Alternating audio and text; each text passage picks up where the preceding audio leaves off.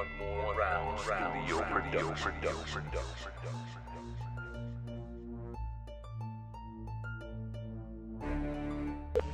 Hello. Yeah, I'm calling by the paper. About the toolbox? Yeah. Just sold it. A few minutes ago. Me today? Yeah. Oh, no. Who bought it? Tijon. That son of. And good evening. We are live here at the One More Round Studios. Casey Gisclair with Damian St. Pierre. We have a jam-packed show as always for you. We got some NBA talk that'll be coming up a little bit, probably about 10-15 minutes from now. We also got a lot of fighting to break down for you. It was a very, very busy fight weekend. We're going to talk about some of the amateur bouts that went on in Houma, Louisiana. Damian was there. He's going to give us a rundown of that. Richie Mott will be on the phone to talk about that as well. We now officially have a pay-per-view price for the Floyd Mayweather-Conor McGregor bout. And there's an interesting headline about Floyd Mayweather in ESPN today. We're going to discuss that as well. Big wrestling going on as well. Elite Championship Wrestling had a show last night, and then WWE pay-per-view was last night. We're going to have Mustang Mike Beadle on the phone lines to promote a show that he has this weekend. Jerry the King Lawler is going to be in Morgan City. So there's a whole lot going on, but we're going to start with the LSU football Tigers. They had their portion of Media Day today at SEC Media Day. That'll be going on throughout the week over in Alabama. Coach O was on the podium. He was it was a very symbolic changing of the guard. Les would get up there on the podium and really say a whole lot of nothing for his 30 minutes of a lot of time. He would talk about vacations and talk about everything other than football. It was really a 30-minute stand-up comedy act. But today, Coach O got to the meat and potatoes pretty quickly. He talked about his team and how he thinks the Tigers are going to fare in the next season. I guess one of the points of contention, he talked very heavily about his offense. There were a couple of things that stand out to me. I'm going to give them to you now. Damian, he said that Danny Etling is not yet officially LSU's starting quarterback, but he said if we had to play a game today or tomorrow, or whatever the exact quote was, he would be the starter, meaning that he is going to take the lead into fall camp. And I've seen a couple of different lines of logic on social media about that. The first is, well, hey, maybe Etling is looking pretty good after the injury. The second is, well, if your fifth-year senior has not yet clinched the job, then maybe he's not looking very good, and maybe that's why they're keeping things open for the freshmen who are on the roster. What were your thoughts as you saw Coach O say, yeah, he's the starting quarterback, sort of? It made me a little bit nervous. What were your thoughts as you saw that? Yeah, being a fifth-year senior, he should have the reins by this point. But I like the fact that the competition is still open. It kind of gives the backups a little bit of room to say, look, Coach hadn't given that spot away. I'm going to continue working hard and trying to get maybe seeing a little bit more in practice or a little bit more in workouts, and I'll have my shot at being the first string guy. That's the one thing I'm actually going to miss about Coach Miles is his interviews. That was one of the better things that he did. I think towards the end of his career, he did a lot better job behind the microphone than he did on the sideline. A couple things Coach O talked about that stood out to me. Talked about offensive coordinator Matt Canada, and he talked about very candid. Yeah, talked about him being a team player, and he talked about running a balanced offense. That is something that excites me, and it's new to us because we haven't seen it in years. And talked about installing a whole new offense, and they gelled well and had a great spring. That to me, that's the biggest thing that Coach O talked about, and I'm just giddy about actually having an offense that it's not 3 yards in a cloud of dust. Well, the problem with the Les Miles offense in the last few years is that it was losing 3 yards in a cloud of dust at the end of his reign, trying to run those dives and those sweeps. And one thing that I thought was interesting, it was really a breath of fresh air. In talking about Matt Canada, he said, look, I went to Canada when we were interviewing him for the job, and he was asked, Canada was, what type of quarterback you need us to have? To which he said the answer that I think any good coach would say, which is, I don't care. You get me a quarterback, whatever style, we'll make it work. And I think that was good because I think, look, too often in college football, you have these guys that pigeonhole themselves into a certain style of football to where you need a run threat, a dual threat guy, or you need a pocket passing guy. I'll give you an example. Michigan, when they had Rich Rodriguez, Ryan Mallett was a verbal commitment to Michigan, and Rich Rodriguez said, nah, man, we're good. We run a spread out set. We don't need you. He ended up going to Arkansas, having a great career. So I'm glad to hear that Matt Canada is not going to be one of those guys that's only going to want a certain type of player. He just wants some talented ball players that could go out and win games. And that was good to hear. And that LSU offense is not going to necessarily be the same every year. It's going to evolve based on the personnel. I think you have to do that as a coach. I think in 2017 that is the only way that you could be successful, because I'm a big fan of old school coaching and old school coaching discipline but it's getting to the point today you have to wrap your system around what you have. It's almost to the point where kids specialize in certain aspects of the game and even just certain sports, and then certain aspects in that sport that once they get somewhere, they get to a certain system, they can't run that anymore. They're just not tuned. They weren't trained for it, and coaching is getting harder and harder. Being able to wrap your system around your players and not adapting your system for the players that you currently have. So one thing that Coach O was talking about as well today is he gave an update on Arden Key, who was, of course, had the shoulder injury and surgery. He said Arden is not going to be healthy for the start of camp in a couple of weeks. Did not all the way rule out that he'd be ready for the opener against BYU. But, I mean, you could read sort of between the tea leaves. He's not going to be available for the start of camp. At the very least, he's likely going to be limited at the beginning of the season, if not miss some time. So I guess that would be a big blow. As Coach O said, look, I think that Key's one of the best defensive players in the country, and there's no doubt that he is. And it would be a shame to see, him have to miss some time in a junior year, which could potentially be a very prosperous year for him financially.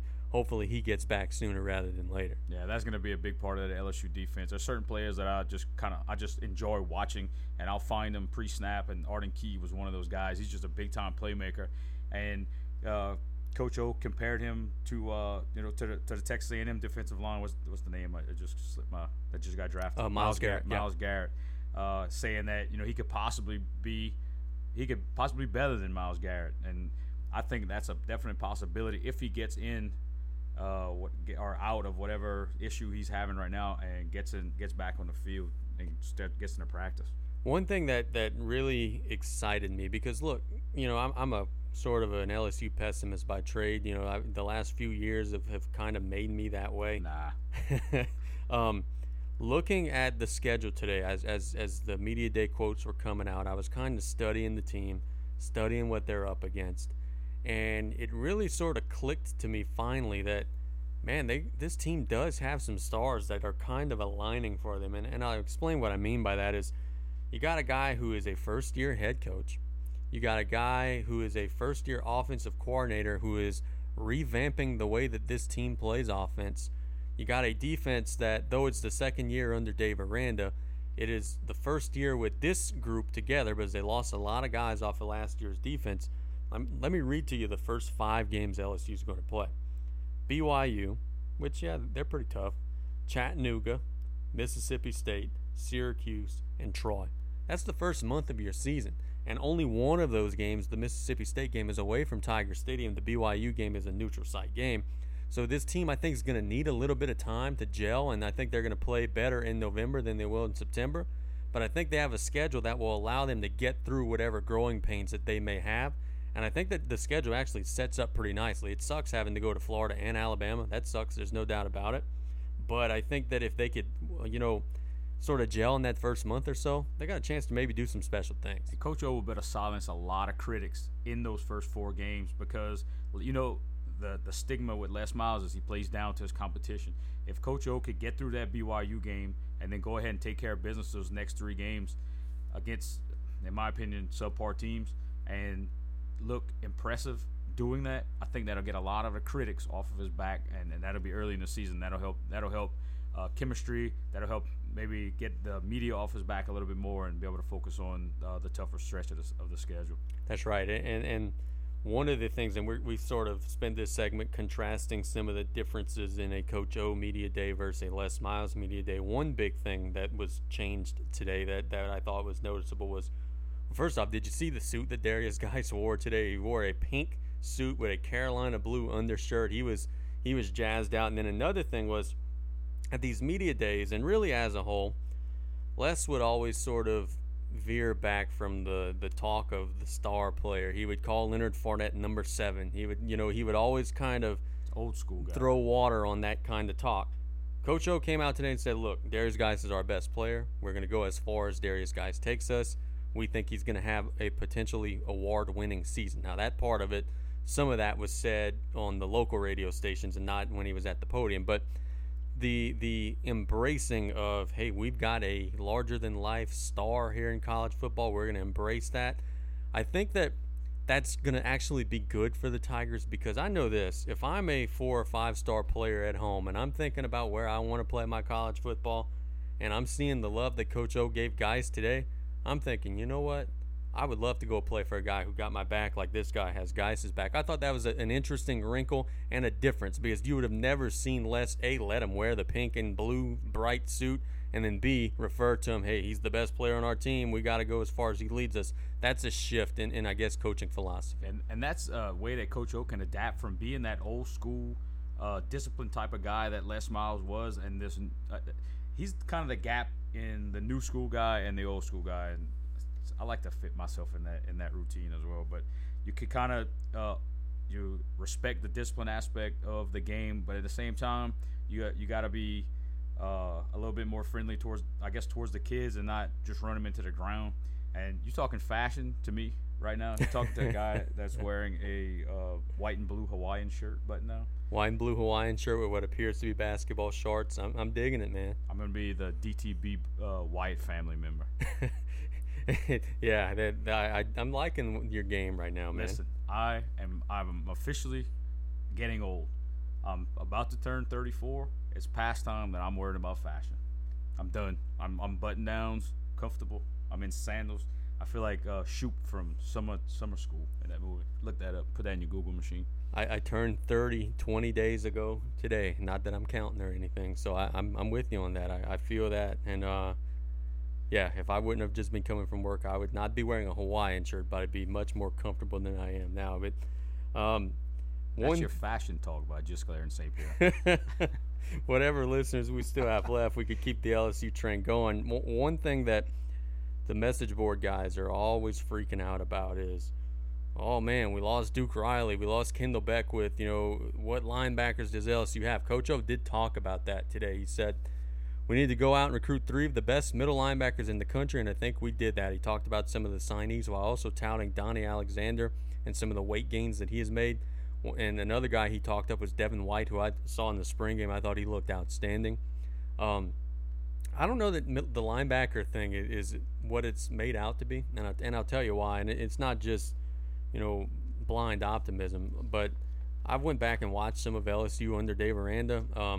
In a conventional defense, you need 4 linebackers if you run a 3-4 or 3 if you do a 4-3, whatever. But I saw LSU do a lot of 4-2-5, extra defensive backs instead of extra linebackers on the field to match up. And they got a lot of those hybrid safety outside linebacker type of guys. I don't know that they need 4 or 5, wonderful bodies at that position. I think that they'll be okay with what they have. Now, do you think that was to cover up some of the depleted resources we had at linebacker? Maybe so.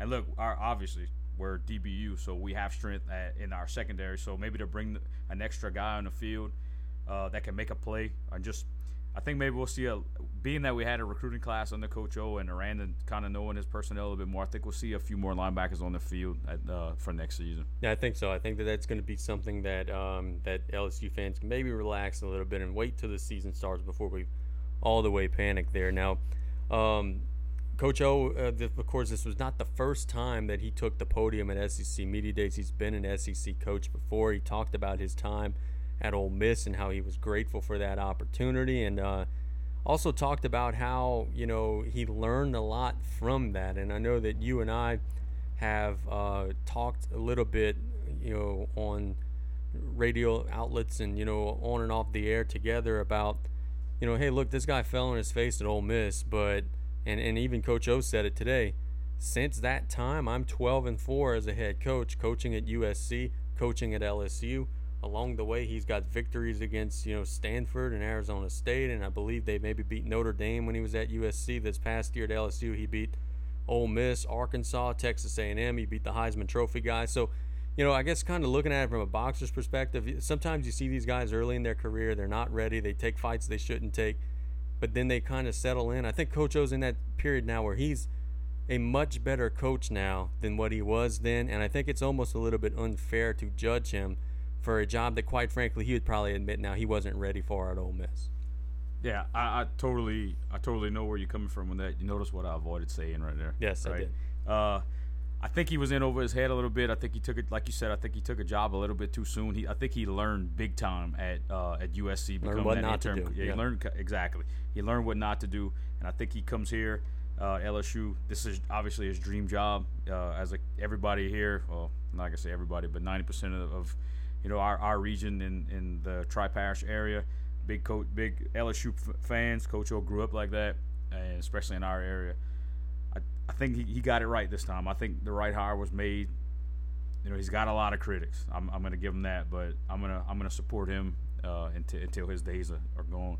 So we'll see. The Tigers got about a month and a half before we get real serious about playing some football games here. It's July 10th, August 10th. 1 month from now, they'll be, very much into fall camp and preparing for the season. We'll be with them every step of the way. But we'll shift here before our first break. Talk some NBA Summer League. There's been a lot going on, and I got to tell you, man, I've been fascinated by some of the things that I've been seeing. We'll talk some Pelicans in a minute, but to see the crowds in Vegas when the Lakers are playing, like them, love them, hate them, don't like them, whatever it may be, this Lonzo Ball is a draw. He is selling out this building. I don't know if they're there to see the dad. I don't know what they're there to see or whatever it may be. He's played okay. He had a triple-double, kind of a garbage triple-double, because he shot very poorly in his second game. But either way, like the whole marketing plan is starting to pick up a little bit of steam. People are genuinely interested in seeing what this kid could do on the floor. It's a spectacle. You almost it's like a fire or what they call that, bottlenecking on a traffic accident. You have to slow down. You have to watch. You have to look out. You just want to see what's going on. Maybe what's going to happen. If a bad call goes against Lonzo Ball, does his dad come out the stands and question the officials, or does he run to the score table? What? You never know what's gonna happen. It'll be, look, you end up on Monday Night Raw, and look, the next week you're selling out the Thomas and Mack Center. I love the back and forth between LeVar and Joel Embiid, because I'm just waiting for Joel Embiid to get injured while tweeting back LeVar Ball. But jokes aside, one of the interesting storylines, and we'll talk a little bit about the Pelicans now, is this is a team that, look, they know up front that a lot of the guys that are out here playing Summer League are not going to make this roster. I think Diallo, and we'll talk about him in a minute, he's going to make the team. I don't think there's any doubt about that. Quinn Cook is playing really well. It's a shame. I think with it, the Pelican fans sort of got cheated out of the Summer League a little bit with Frank Jackson not being able to play. But what are your thoughts, I guess, as you're watching those guys play? I know they took one on the chin today. They're now 0-3. They got blown out today by the Nets. But quite frankly, I would expect that. The Nets have a lot of guys on their Summer League roster that they're expecting to play big minutes. And so I don't know. I guess what are some of your thoughts as you've been watching them so far this summer? I wish I would have got a chance to watch before we came in here just to see. I know you mentioned Cheikh Diallo getting hurt, so I'm not going to steal your line. Just go ahead. He's now officially a Pelican, folks. He's injured. He's on the injured list. That is depressing to me. Just watching the opening tip in the first 5 or 6 possessions. First off, we have no control. I don't know. We're just kind of going back up and down the floor. I guess we're just kind of wide open, and maybe that's what Gentry is wanting right now. I know he's not coaching the squad, but one thing I saw, Cheikh Diallo did not get a ton of minutes in college. He didn't get a ton of minutes in high school. He took the game up late. He's developed a jump shot. Yeah. I think he could come in and do some – I think he could come in and help out, be a spark off the bench. He's a big-time energy guy. His defense is nice. He can block shots. He rebounds. He can finish around the rim. And from a big man, that's kind of what you want. If you got to sit Davis or Cousins, and you could bring Cheikh Diallo in the sub, that'll help out, bring some energy. You might even get DeMarcus Cousins to run up and down the floor and not just walk. Quinn Cook, the little bit that I saw – I think being that he's a Duke guy, I don't give him the benefit. I don't give him the benefit of the doubt. He takes some wild, crazy shots, but look, he hits them. The second game, he went 12 from 18 from the field. I just don't give him that. Really like to see Frank Jackson, our draft selection, but he is going to be out the entire summer league rehabbing an injured foot. And look, he's out, checks out. I don't know. After that, you got guys on message boards complaining that Diallo and Cook are getting too many minutes. They want to see other people. How many? That's ridiculous. I don't. People complain to complain. I know a lot of people say we complain about everything, but if you complaining about guys that get 0 minutes getting minutes in the summer league, we got problems. Yeah, if you're complaining about the rotation in the summer league games, yeah, that's a big problem. And here's something about Diallo. And man, people tell me all the time that I beat up on Boogie Cousins too much. I'm too hard on Boogie Cousins. And look, it's not really that I don't like the guy or whatever. I just don't think that he necessarily fits Anthony Davis's skills very well, because Davis likes to be outside of the paint.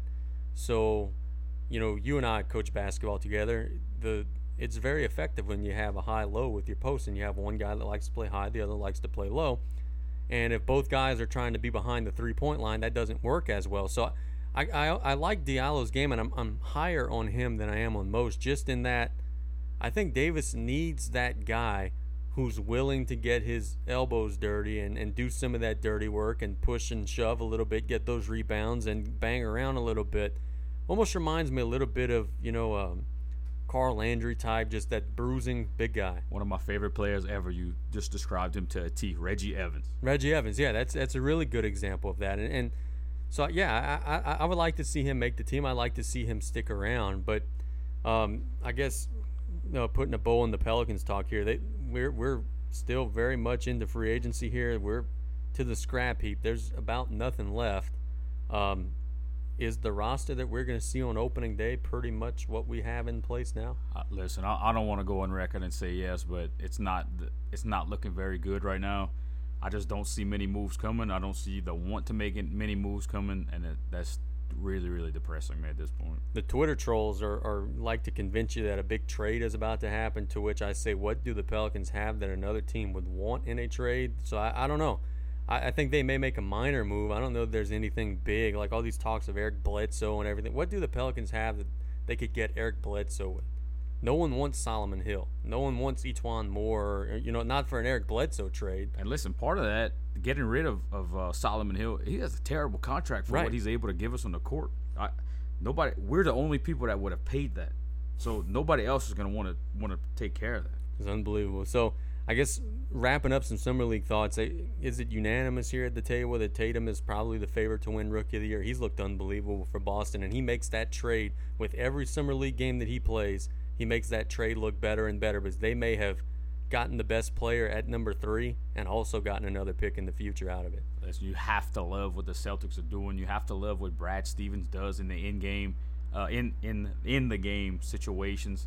That's a fun. That is easily my second favorite team. I'm not gonna go against the Pels because I'm not really that guy that goes against the hometown teams, because I want to see them succeed for our economy.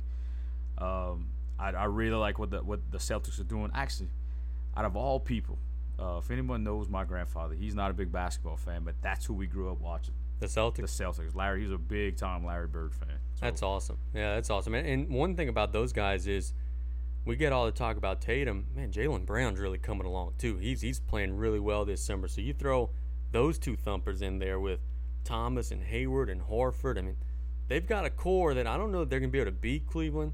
Cleveland beat them soundly in the playoffs.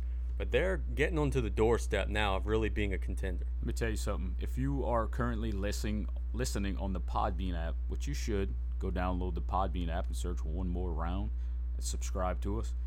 You could go on your phone right now and Google Jaylen Brown dunk, and I promise you'll be very impressed. In the last highlight from yesterday's Summer League game, I'm pretty sure he put 2 people on a post at the same exact time. No doubt. We're on Twitter at @1ONE_more_round. We're going to take our first commercial break. When we get back, we are going to talk some boxing. We're going to have Richie Mott on the line You guys saw some amateur fights. I saw some headlines about Floyd Mayweather and some UFC things. We're going to talk some fighting here a little later in the show. We're going to talk some wrestling. We're going to have Mustang Mike Beto on. They've got a big show coming up this weekend at Morgan City. Jerry the King Lawler's coming to town. So we'll have Mustang later in the show, but we got boxing out of this break. You're listening to One More Round. We'll be right back after this.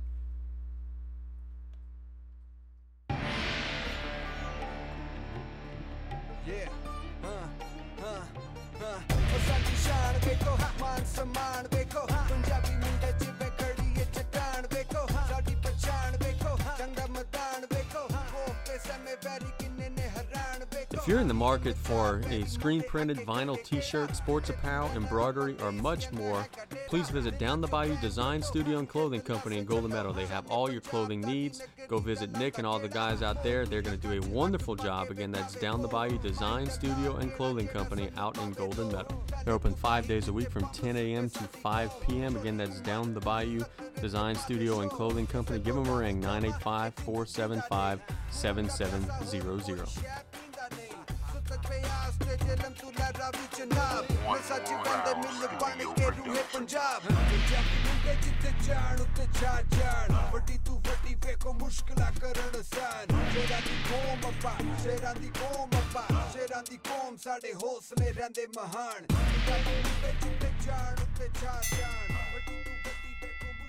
And welcome back to One More Round. Casey Gisclair here with Damian St. Pierre.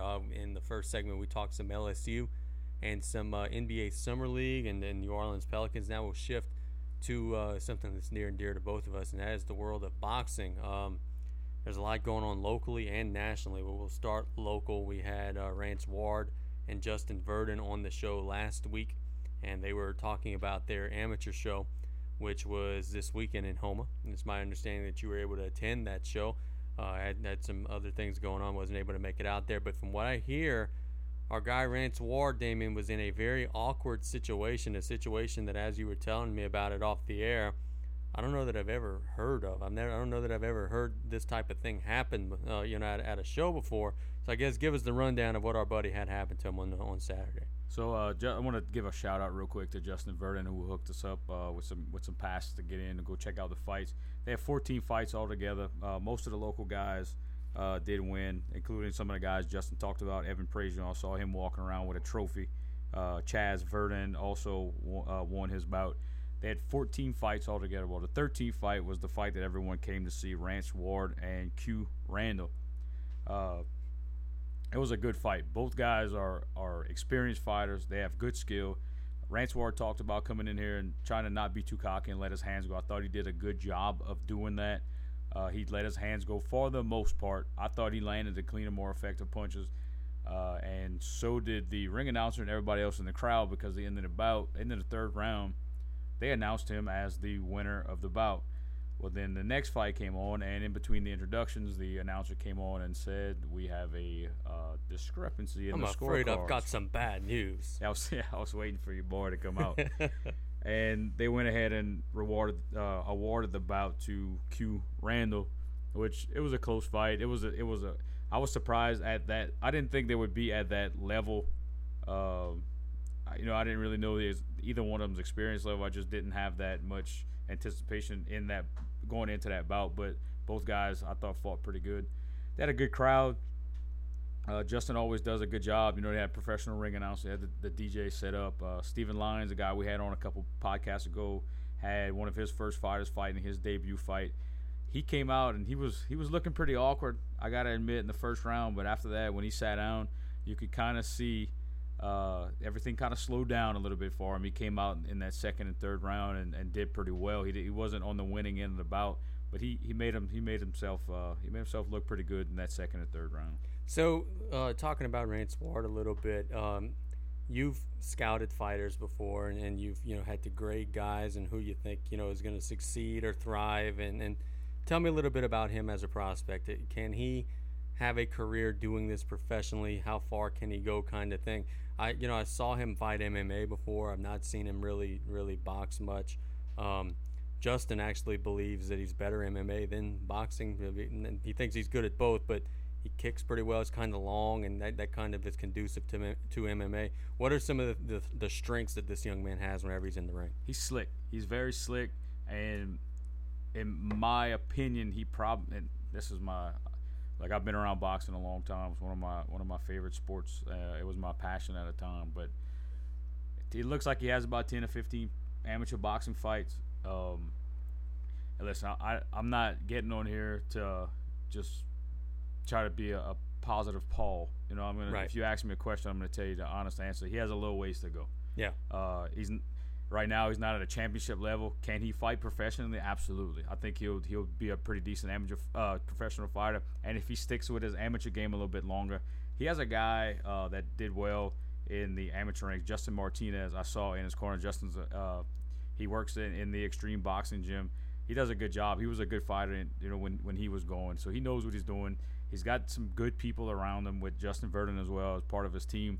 He can be there. He's not there yet, but I think he can do something in the professional boxing game if that's what he chooses to do. And before we move on to this, if you go find Victor Hernandez on Facebook, he had the only knockout of the night. He usually fights at 132 pounds, and he went up to fight at 147 pounds just to get a fight. And the guy that he fought was from New Iberia. His arms were one of those guys that just has the reach. Like, it almost feels like he could scratch his toes without bending his knees, that type of guy. Right. And Victor's a smaller guy. Victor is from Lafourche Parish. He started in my boxing gym. I had his first 12 fights. He's aggressive. He's kind of like a shark. If he sees blood in the water, he's attacking. Well, the guy was kind of getting the best of him to start the bout because he was long, and Victor was having trouble getting inside his reach. Well, the guy made a mistake, left his hands down, backed up straight, and Victor caught him with a hook that dazed him. Victor saw the blood in the water and attacked, and before the referee could step in and stop the bout, Victor landed 2 or 3 more shots. But Victor's going to be one of those guys, and look, and I'll be honest again, I'm not going to just be positive because he's a local guy and he's a buddy of mine. He has the ability to do something. He's not there yet, and if he can keep his head on right, I believe he has the power to be able to be a very successful professional fighter, but he needs to stick with what he's doing and believe in the people that are behind him right now. Yeah, and we talked the last show that we discussed in boxing about how, in the sport has changed so much to where if you just have that ability to be entertaining, you can make some pretty decent money, and having that big power punch is something that folks find entertaining. So it's good to hear, and congratulations to him on getting that victory. I actually saw that fight on Facebook, and yeah, you're right. Whenever things started to turn his way, it was definitely over and over in a hurry. And want to thank Justin and those guys for all the access that they've given us. We're going to have he and his folks on anytime that they promote a show. They're good to us, and we'll continue to be good to them. But nationally, boxing has been in the headlines today, and this actually took me a little bit by surprise. Today I was sitting at work and twiddling my thumbs and getting ready to eat some lunch, and I saw the headline that Floyd Mayweather Jr. is apparently he owes the FBI, or the FBI, what am I saying? The IRS, wrong three-letter government agency. He owes the IRS some cash, back taxes, or owes them just taxes in general. And his team's response to the IRS was, look, we got you. We'll pay you, but we got to wait until after this fight against Conor McGregor. To which there was a firestorm on social media. People love to hate Floyd. People love to say bad things about Floyd. And then there was the logic or the thought process of, well, is Floyd fighting this fight at age 40 because he is out of money and needs a little cash? Now, this is a guy that has made a ton of money in his career, but at the same time, he's also spent a ton of money in his career. He's got 1 million cars and houses, and he likes to go to Vegas and drop $1 million on games. And, there is the ability to possibly go through some money quickly in this guy's DNA. So, as you're seeing this happen, what were your thoughts? And I guess what was your thought process hearing that, hold on, Mr. IRS, I gotta take a little time here before I give you your cash? You gotta realize something here. Floyd is not gonna do a quick I don't know. I'm not a big tax guy, nor do I want to be. A quick form like you and I could go out and do a 1040 easy. No TurboTax. Yeah, he's not H&R Block. No, you got to realize he's got a gym. He's got a promotional company. He probably has about 10 businesses, which probably sub about 10 more businesses. And when you're dealing with that much money, and then you go and you deal, he's a gambler, and that's a well-known fact that he is not afraid to put a few hundreds of thousands of dollars on a game or on a fight or any in that realm of the world. So how much of that you got to claim? How much cash do you have when your matches are hidden in a wall at this point? It takes some time when you're dealing with that many zeros. And look, I do not have that luxury because I would probably be doing the same thing. But there's more than just you and I just going fill out a 1040 easy form. If that even is the correct form, I'm throwing that out there like I'm an accountant. After the Pacquiao fight, he was the same guy who on social media posted a picture of his $100 million check, which was verified by all the the sports business guys as being authentic. So we know, if for nothing else, in the last 2 or 3 years, he's been given $100 million for one fight. That's not counting promotions and other things that he's doing that he may or may not be making money with. And he's obviously had tons of prize fights throughout his career. So the idea that the guy is suddenly out of money, I don't know that that's necessarily the case. But it is interesting nonetheless, because this is the same guy that claims to always be walking around with $5 or $10 million in briefcases with him and everything. I don't know how much he could possibly owe, but it seems like something that could have maybe gone away a little quicker than it has if he would have wanted it to be that way. But Floyd Mayweather never really takes the easy way out of anything, does he? No, and he's not broke. Let's just be honest with ourselves there. He is not broke. He's just got to figure out how to funnel what money he wants to claim into what business. Because look, even though you get $100 million check, yeah, who was that written to? Was that written to him personally? Is that he's got managers he's got to pay? He can't claim all that income. He's got to build that goes to different places. It takes time. And look, you got one of the best boxers to ever grace the planet, and you're going against an MMA fighter, and you got that in the back of your mind. And if you have that luxury to say, hey, look, I'm going to train and then I'm going to pay you, I would take advantage of that as well.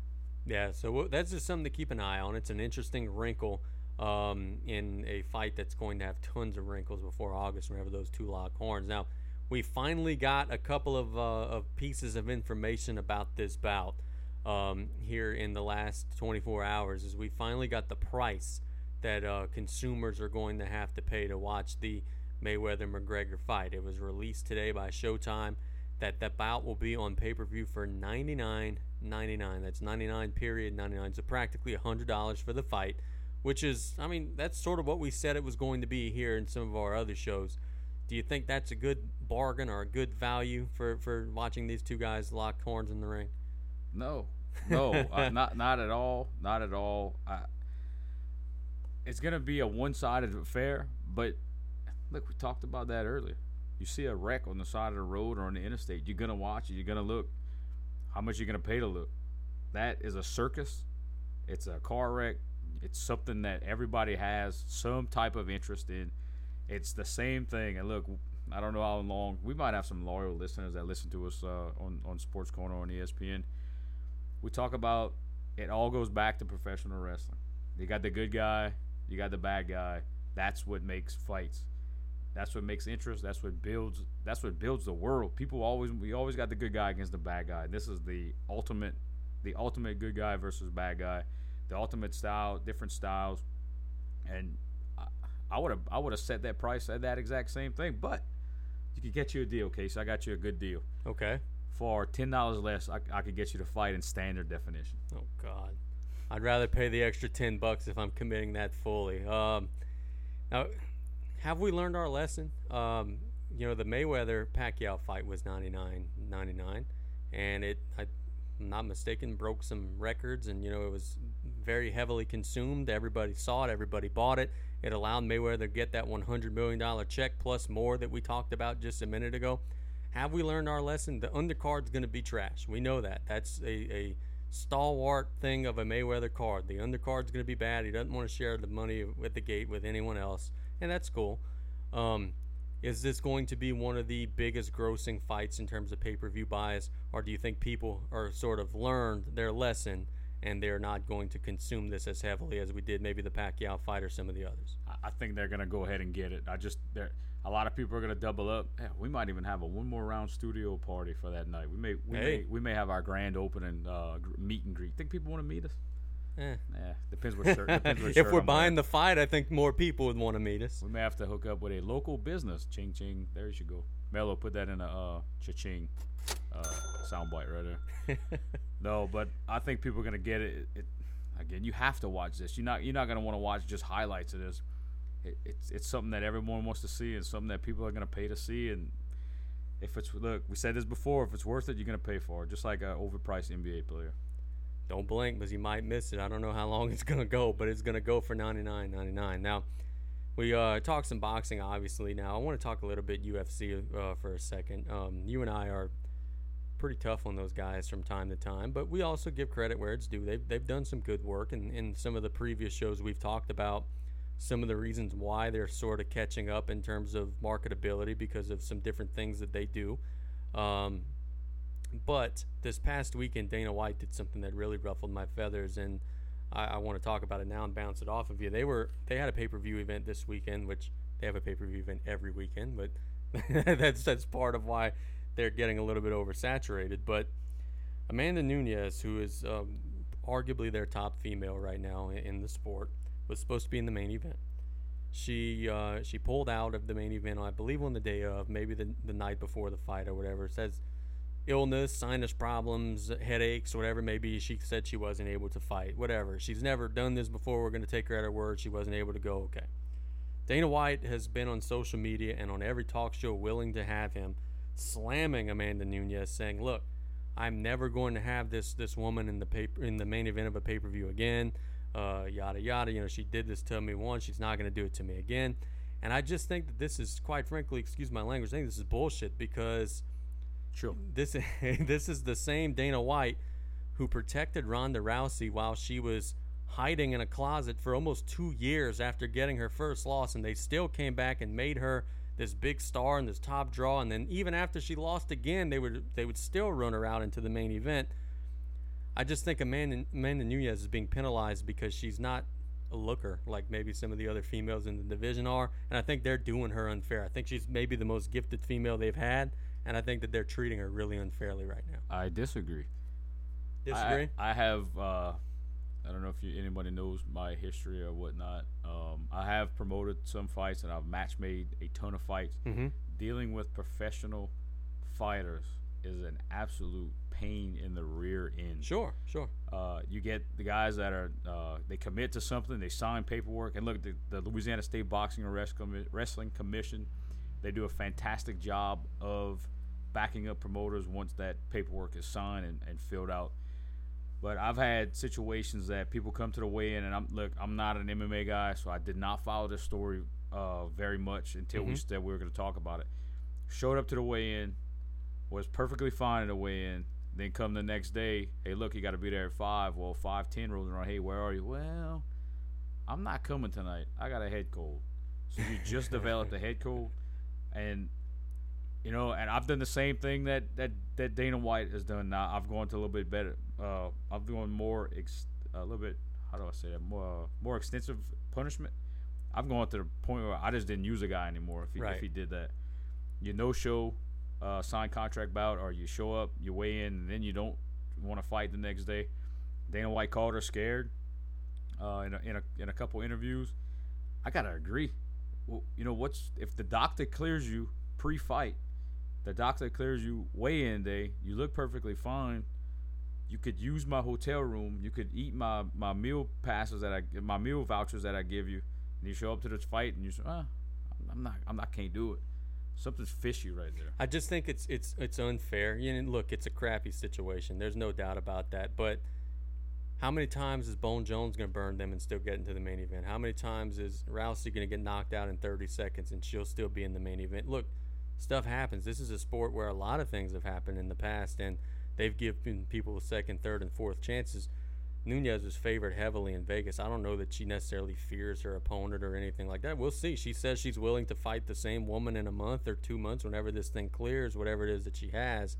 We'll see. I just thought that it was a little bit hypocritical for, it's a sport that has given so many second chances for this lady. This is the first time she does this to not be given the benefit of the doubt. And look, Dana White has a stranglehold on MMA, and there's no doubt of that fact. It's not you could go, well, Dana White's going to dog me here. Well, you probably got a contract with him for X amount of fights and X amount of years. It's not you can't go to WCW anymore and try to make your name over there. You're going to go fight in your hometown and just hope for a bigger payday. That's the monopoly that MMA is right now. Do you think he realizes yet that he's not getting Conor McGregor back? Yeah, because you know exactly where he's going. Yeah, he's going to be on Monday Night Raw Yeah. after this, right? I mean, the allure of once you taste that big $60, $70 million payday, you're not going back and getting 3 or 4 or 5, whatever he's getting in UFC. He's going to go and take the Lesnar schedule, maybe even be in Lesnar's in Heyman's stable. More about that in a minute, I guess.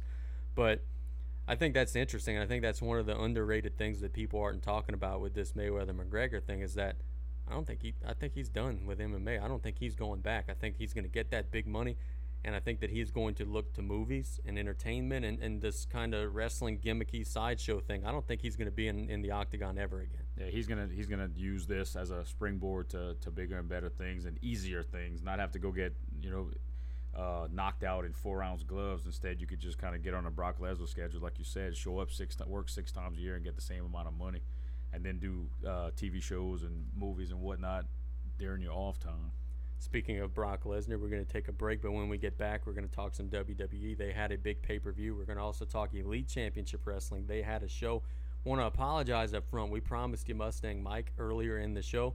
We're having all kinds of hell with our Skype, but we will get you Mustang Mike later this week before their show this weekend in Morgan City. We promise. So keep it right here. We got a quick break. You're listening to One More Round. We got some wrestling talk for the last about 20 minutes of the show.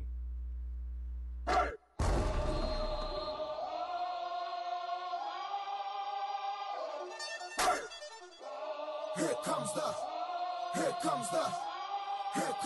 y'all don't really want it like, yeah. Here comes the, y'all don't really want it like, yeah. Here comes the, y'all don't really want it like, E-double-L. I said so, I keep big bills up in my hood on the dirty like Bledsoe. Ain't got no twist in my head, but I'm still dreadful. And I got plenty of bread, so I go to bed full. I'm in it to win it, I'm all in. I might call you my cuz, young blood, but we ain't kin. You think of jumping, man, you best think again. The dirty, I'm the type of man that might go broke for revenge. Had some not so nice friends, kick the door off the hinge. Take the door off your bins, pop up my 4 of your friends, man, please. This shit ain't cynical, man, no subliminal. I'm physical, financial, and mental to be a general. Hey, lil' mama claim she want a soldier. Not the type be in the tank, but in that rover.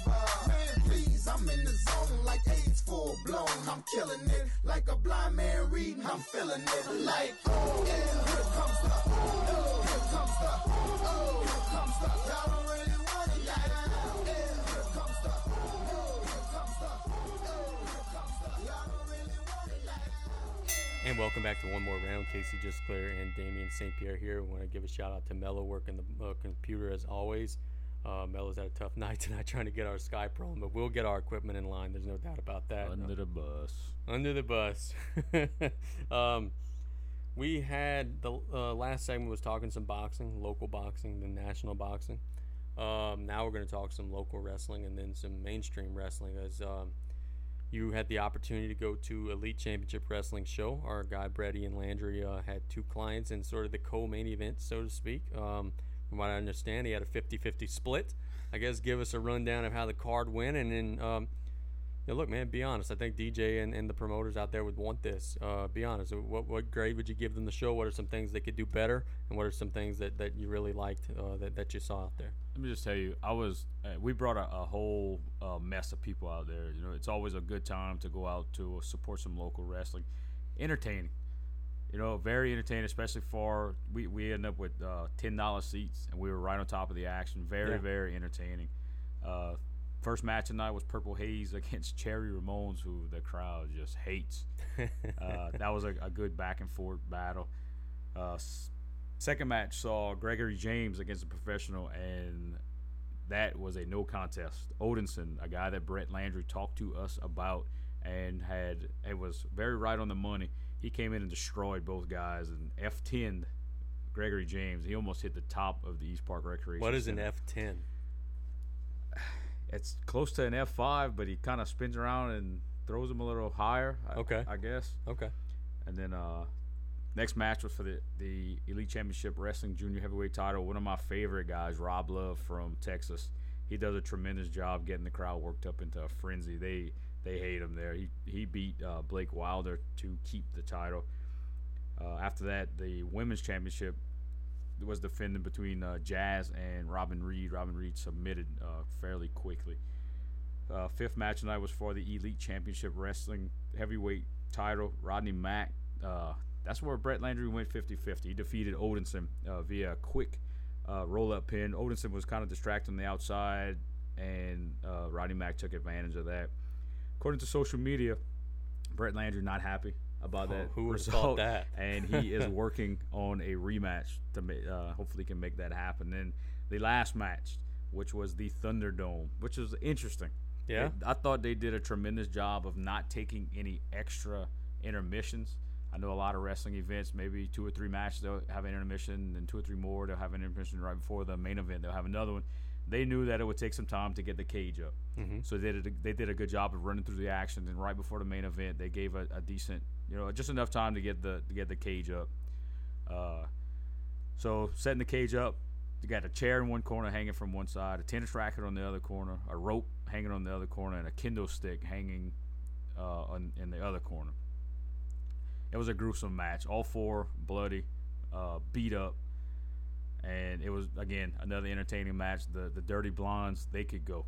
They're some big guys. And then, of course, they took, just to get everything out there, they took on the Metal Riot Squad, who were coming in and try to win back the tag team championships.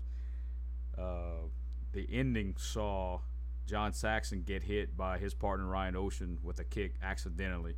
Then Saxon was kind of tied up by the ankle with the rope that was hanging, while Odinson and Brett Landry hung on from the outside. So it was a 2-on-1 battle between the Dirty Blondes and Ryan Ocean, and they took care of Ryan Ocean to win the bout. What happened after the bout? Listen, they did a tremendous job of this because, right after something like that happens, people just kind of walk out. The music was still playing, but the Dirty Blondes exited pretty quickly. And Ryan Ocean was still down, and John Saxon was trying to help him up, and he did a good. They timed it well. The timing on the situation was nice. They kind of waited a second. The music was still playing, but not too long. Mm-hmm. And then all of a sudden, John Saxon raised up Ryan Ocean and leveled him. Wow. So he kind of took the heel turn right there, and Saxon looked like he just went insane. He was talking about how he's been carrying Ocean for his entire career. Now his career is over because he's not going to be with them anymore. Of course, did a good job of trashing Homer, which is always easy to do. And that was the end of the show. I thought it was a good, entertaining show. They're going to be back September 3rd at East Park Recreation Center with, this is kind of exciting, with the Rock and Roll Express. Robert Gibson and Ricky Morton going to be in the East Park Recreation Center on September 3rd. That's really cool. And one thing that Elite does well, and I was not at the show and you were, but one thing that they do well is I remember going to these independent shows as a kid, and every show was independent of the other. Sometimes one guy was a good guy and one guy was a bad guy, and then the next show maybe the roles were reversed and you didn't know how it changed up. They do a good job carrying their storylines over, and I think that what you're talking about there at the end, they've already sort of set the stage for their next couple of main events and their next big feuds. And I think that's one thing that the bookers there do a pretty good job of, is getting that flow and getting some of that build up. And that's one thing that I think that, not to let a cat out of the bag, we're going to try to help them with as well, having some of the guys on the podcast and maybe even at some of the shows as well, is taking some of those stories and pushing them forward, getting them out there through social media and everything, and really building themselves up. Yeah, I think they do a good job of using social media to expand those storylines, and that's big. That keeps people coming. If people want to see what is going to happen in the next show with Ryan Ocean and John Saxon, see what they're going to do, see what the Ocean's going to. That's what wrestling's about. Keeping the the attention of the fans and keeping them entertained and keeping them coming back. And listen, DJ does a good job of getting his guys out there. We're gonna, like you said, we're gonna try to help him out with that. And I'm very, very excited to be able to kind of partner up with Elite Championship Wrestling and do some post-show type of things to maybe, once we get our stuff going with our live, we'll do some live video and some live interviews, and I think that'll help them out. And look, I'm giddy about it. I'm a big-time wrestling fan. I was off for a long time, but I'm back, and I'm like a kid again. There you go. And you touch briefly now on a different local wrestling company, as we'll have him on later in the week. But what Mustang's calling himself now? Gulf Coast Wrestling, is it? He is actually part of the NWA, so now it's NWA Gulf Coast Wrestling. Okay, NWA Gulf Coast Wrestling, and they're going to have Jerry Lawler this coming weekend in Morgan City. And whenever I saw the headline, I was thinking, man, that's freaking awesome. Jerry Lawler's a guy that I've been watching. He's been a favorite of mine for a long time. I guess I'll just throw a dart at you right out of the blue. We didn't prepare for this, but what's that one guy from your childhood that you would like to see at an indie show now? Maybe is still out there, maybe isn't still out there. Who's that one guy? Because Lawler is one of them for me. Somebody that I haven't seen, or just in general, just that one guy that when you see his name on the poster, it gets your attention automatically. It's hard for me to miss a Hacksaw Jim Duggan there you go. show. If he's on the card, there's a 100% chance I'm going. So you were a Hacksaw guy as a kid? Listen, Hacksaw, just all those Mid-South, Junkyard Dog, Hacksaw, the name slipped him up, Jake the Snake Roberts, Ted DiBiase, those guys, that's my guys, man. If I see any of those guys anywhere on any type of card, I'm going to check them out. As you get a little older, you know the memories of your childhood obviously get more and more fuzzy, but I will forever remember the day that just south of here, Junkyard Dog was at the old Adams Piggly Wiggly and Golden Meadow signing autographs and signing posters before a Mid-South show. I will remember that day for the rest of my life, getting a chance to shake his hand. And I remember walking, going to school the next day or whatever, and I was like the big king of the classroom. Man, that guy got a picture with the Junkyard Dog or whatever. It's just one of those things that's the thing that indie wrestling can do that WWE can't really do, because they're more personable. You could go out there, you could pat the guys on the back, you could shake their hand. And at the shows, they get some of the guys in the ring during intermissions for pictures and everything. It's more personable, and I think that it leaves a lasting memory on you. Yeah, and then especially once they get done with once they're kind of out of the spotlight, they're kind of on their way down and towards retirement. They come back and revisit the indie scene. Like every year, Mustang gets with, he'll better tell us a little bit more in our next podcast of who he gets with. And they bring a big-time show to the Morgan City Auditorium. Yeah. And last year, they brought Kevin Nash. And I know a bunch of buddies of mine, we went out and we ate, had a few adult beverages, and then went and enjoy a wrestling show. And we got there early. We got to take a picture with Kevin Nash, which if you're watching on the YouTube feed, Casey can put in right about now. Yeah, and he sat there. He was cool as anybody else. He said, "Man, I wish I could manage you guys in the 6-man tag." By the way, that's my Kevin Nash impression. They're going to do the same thing at 5:30. Mustang Mike and his crew is going to set up a meet and greet with Jerry Lawler, which I'm sure we'll be there. Waiting in line like 12-year-old kids waiting to take a picture. Just to be a kid again, man. That's something that is priceless. So WWE now, the national guys, the big boys, they had a pay-per-view. I guess they're still called pay-per-views with the network. Special event, yeah. It was a special name too. Great Balls of Fire was last night. Interesting show. Why not just use Great American Bash? Yeah, I don't know, man. I guess because we're laughing and giggling about the use of Great Balls of Fire, so they got our attention, I guess. But one thing and I didn't even notice this until, I was watching the show with my nephew, and he's the one who pointed it out. We were 5 or 6 matches in. He said, hey, the heels won every match. And really, if you look at it, the heels sort of swept the card, man. You got Bray Wyatt beating Seth Rollins. Cass, I guess, now is sort of the heel in that Enzo feud. Sheamus and Cesaro win. Let's see what else we got here. Sasha Banks wins, but Bliss keeps the title, so that's like a win. The Miz wins. Strowman beats Reigns. The Heath Slater match wasn't aired, but then at the end, Lesnar, I guess he's sort of the face there. But it was interesting to see a lot of the guys that you would think the company's trying to push. Some of the faces, Ambrose, Reigns, all those guys fell last night. I think it was interesting to see Rollins. A lot of those faces dropped last night. Yeah, let me tell you something that stuck out with me, and I'm having an interest in the Big Cass and Enzo feud. Mm-hmm. That brings back, to me, old school memories. I have a 5-year-old daughter, and she watches wrestling with me. Not religiously, but she knows the taglines. She has fun with it. That brings me. Do you remember feeling that as a kid when you saw the Rockers break up? When Marty Jannetty got thrown through the playground, It affected the glass me, yeah. window, and then the Hart Foundation. Actually, last night I got home pretty late, decently late from the Elite Championship Wrestling match. So I watched the end of the pay-per-view and I restarted. So my wife and I were actually watching Big Cass and Enzo, and she's like, "I can't believe this is happening." She's like, she was pretty sad about it.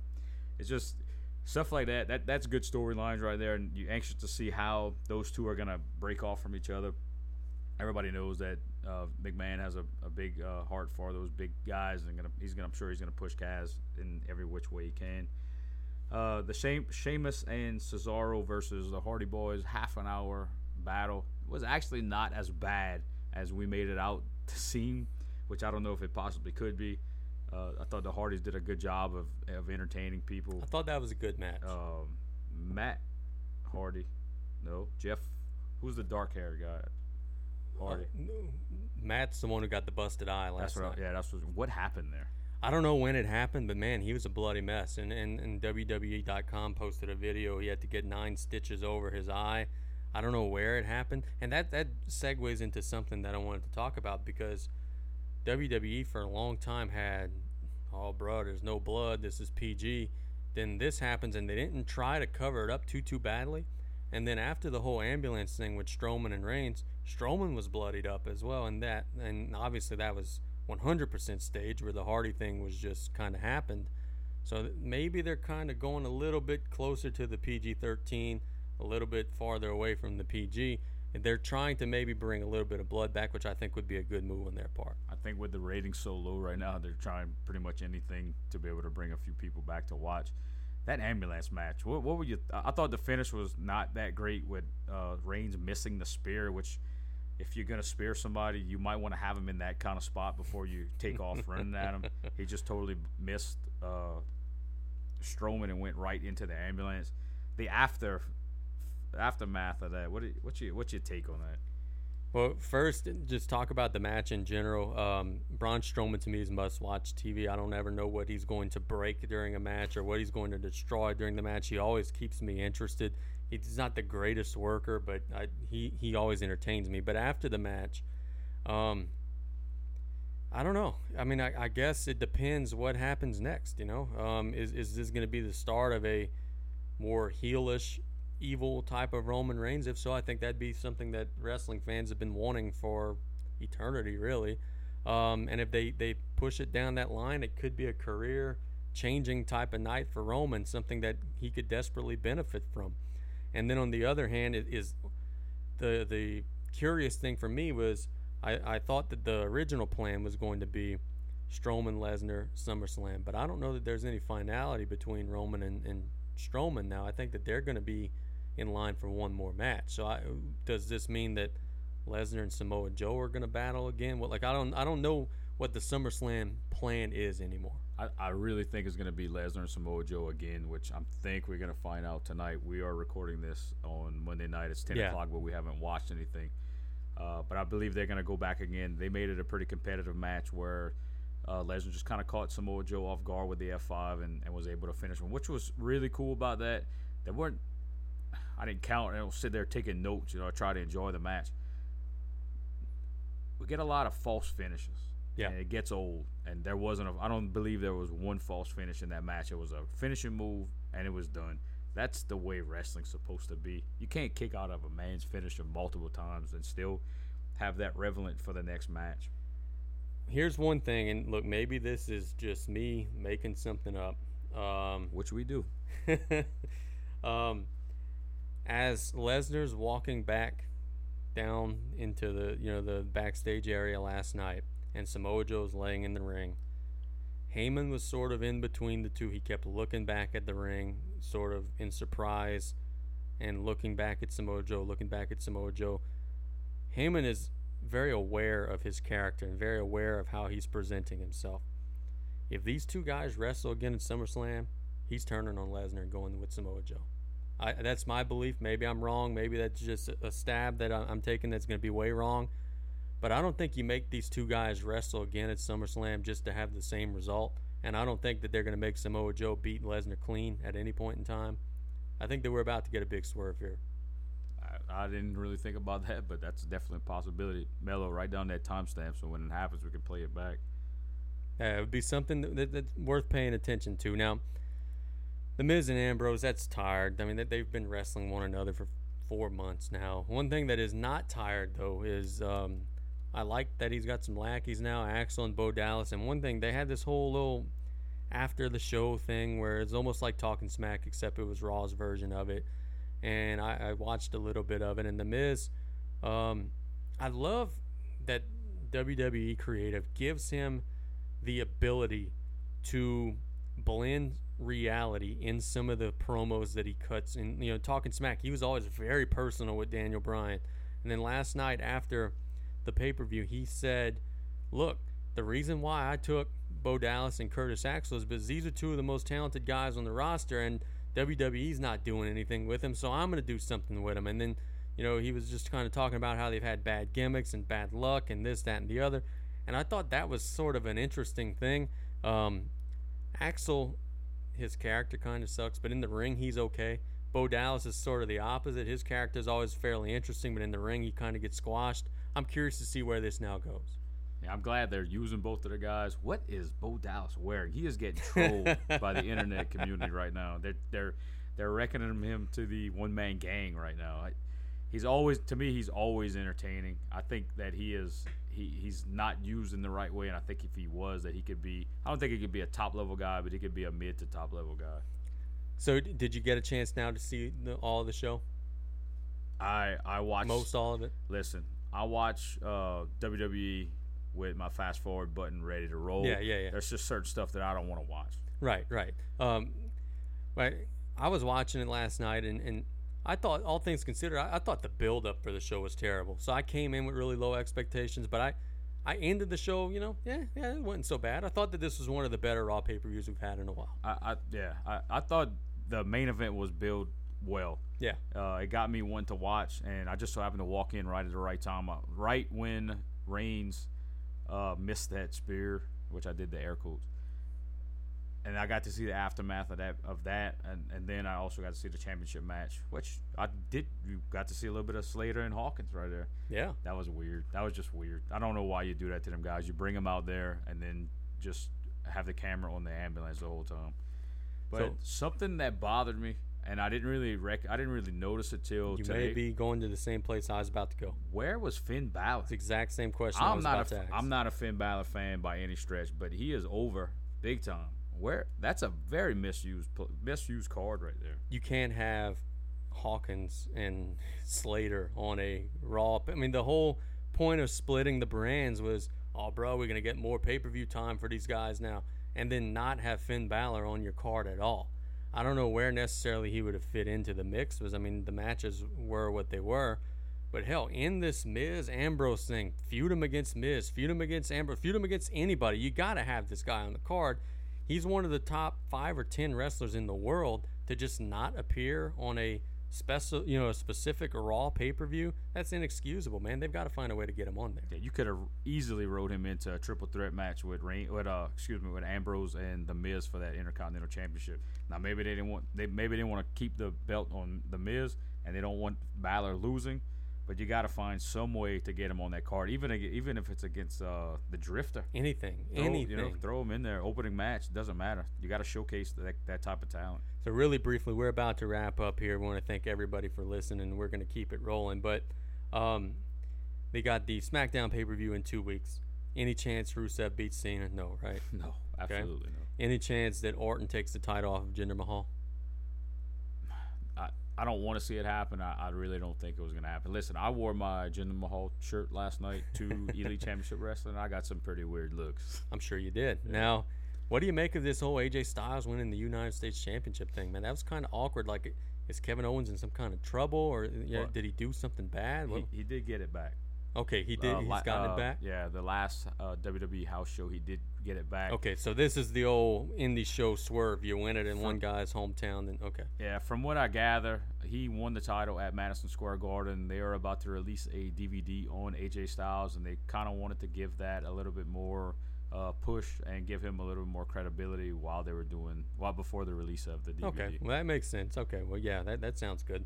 So anyway, we'll kind of wrap it up on that note. We're gonna talk a little bit as we go on here in the summer about Glow. You and I have watched that series now. We're going to have actually one of the characters on here, Brittany Young.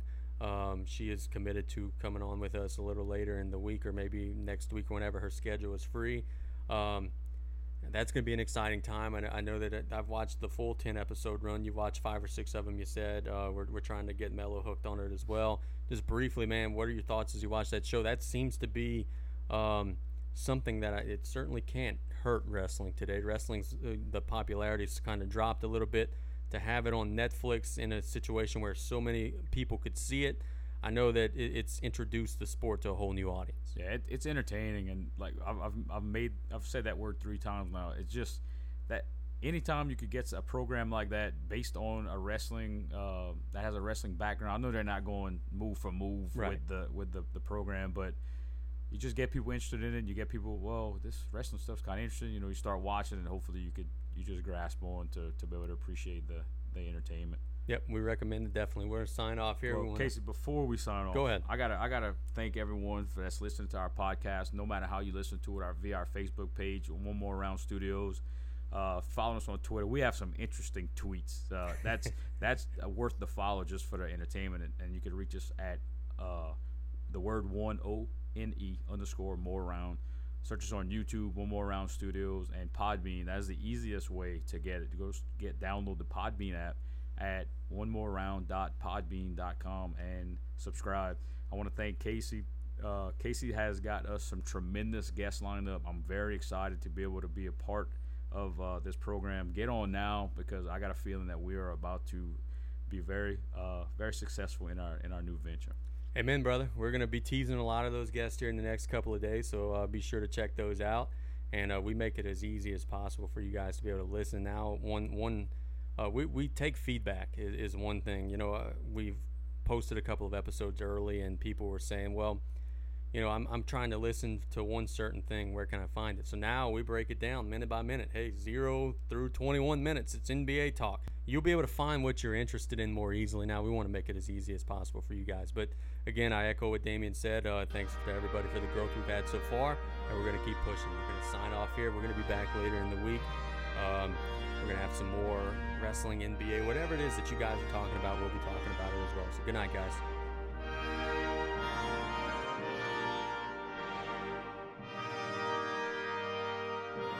One more round studio production. We'll be right